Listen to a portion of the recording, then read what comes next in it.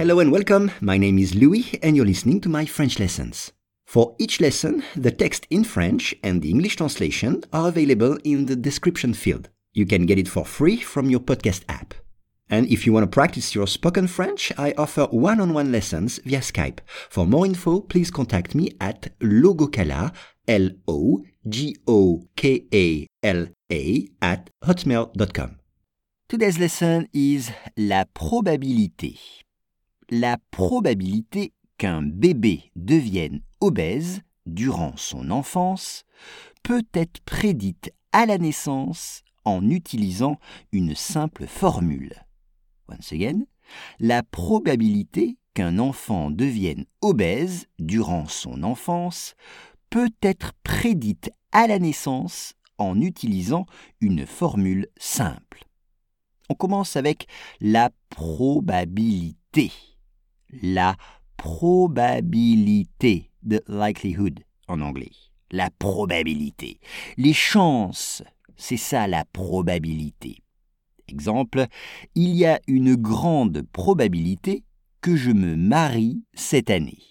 Il y a une grande probabilité que je me marie cette année. Un bébé, baby, un bébé. On dit avoir un bébé. Avoir un bébé. Exemple, elle a eu un bébé la semaine dernière. Elle a eu un bébé la semaine dernière. Devienne, c'est le verbe devenir. To become, devenir. Exemple, en allant à l'école, il devient de plus en plus cultivé. Cultiver, c'est savoir beaucoup de choses. En allant à l'école, il devient de plus en plus cultivé. Ici, c'est devenir obèse, obese, obèse. E accent grave. Exemple, si tu mesures 1,70 m et que tu pèses 120 kg, tu es obèse. Si tu mesures 1,70 m et que tu pèses 120 kg, tu es obèse. L'enfance, une enfance, childhood en anglais. C'est ça, l'enfance. Exemple, l'enfance est une période magique pour tout le monde. L'enfance est une période magique pour tout le monde. Prédite, predicted, prédite, c'est-à-dire dite à l'avance. La naissance, birth, la naissance. Exemple, j'étais là à la naissance de mon fils. J'étais là à la naissance de mon fils.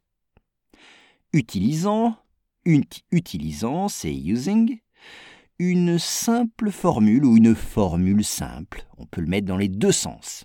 Une formule simple. A simple formula. En français, attention, formule avec un E à la fin. Exemple, cette formule mathématique est très complexe. Cette formule mathématique est très complexe. La probabilité qu'un bébé devienne obèse durant son enfance peut être prédite à la naissance en utilisant une simple formule.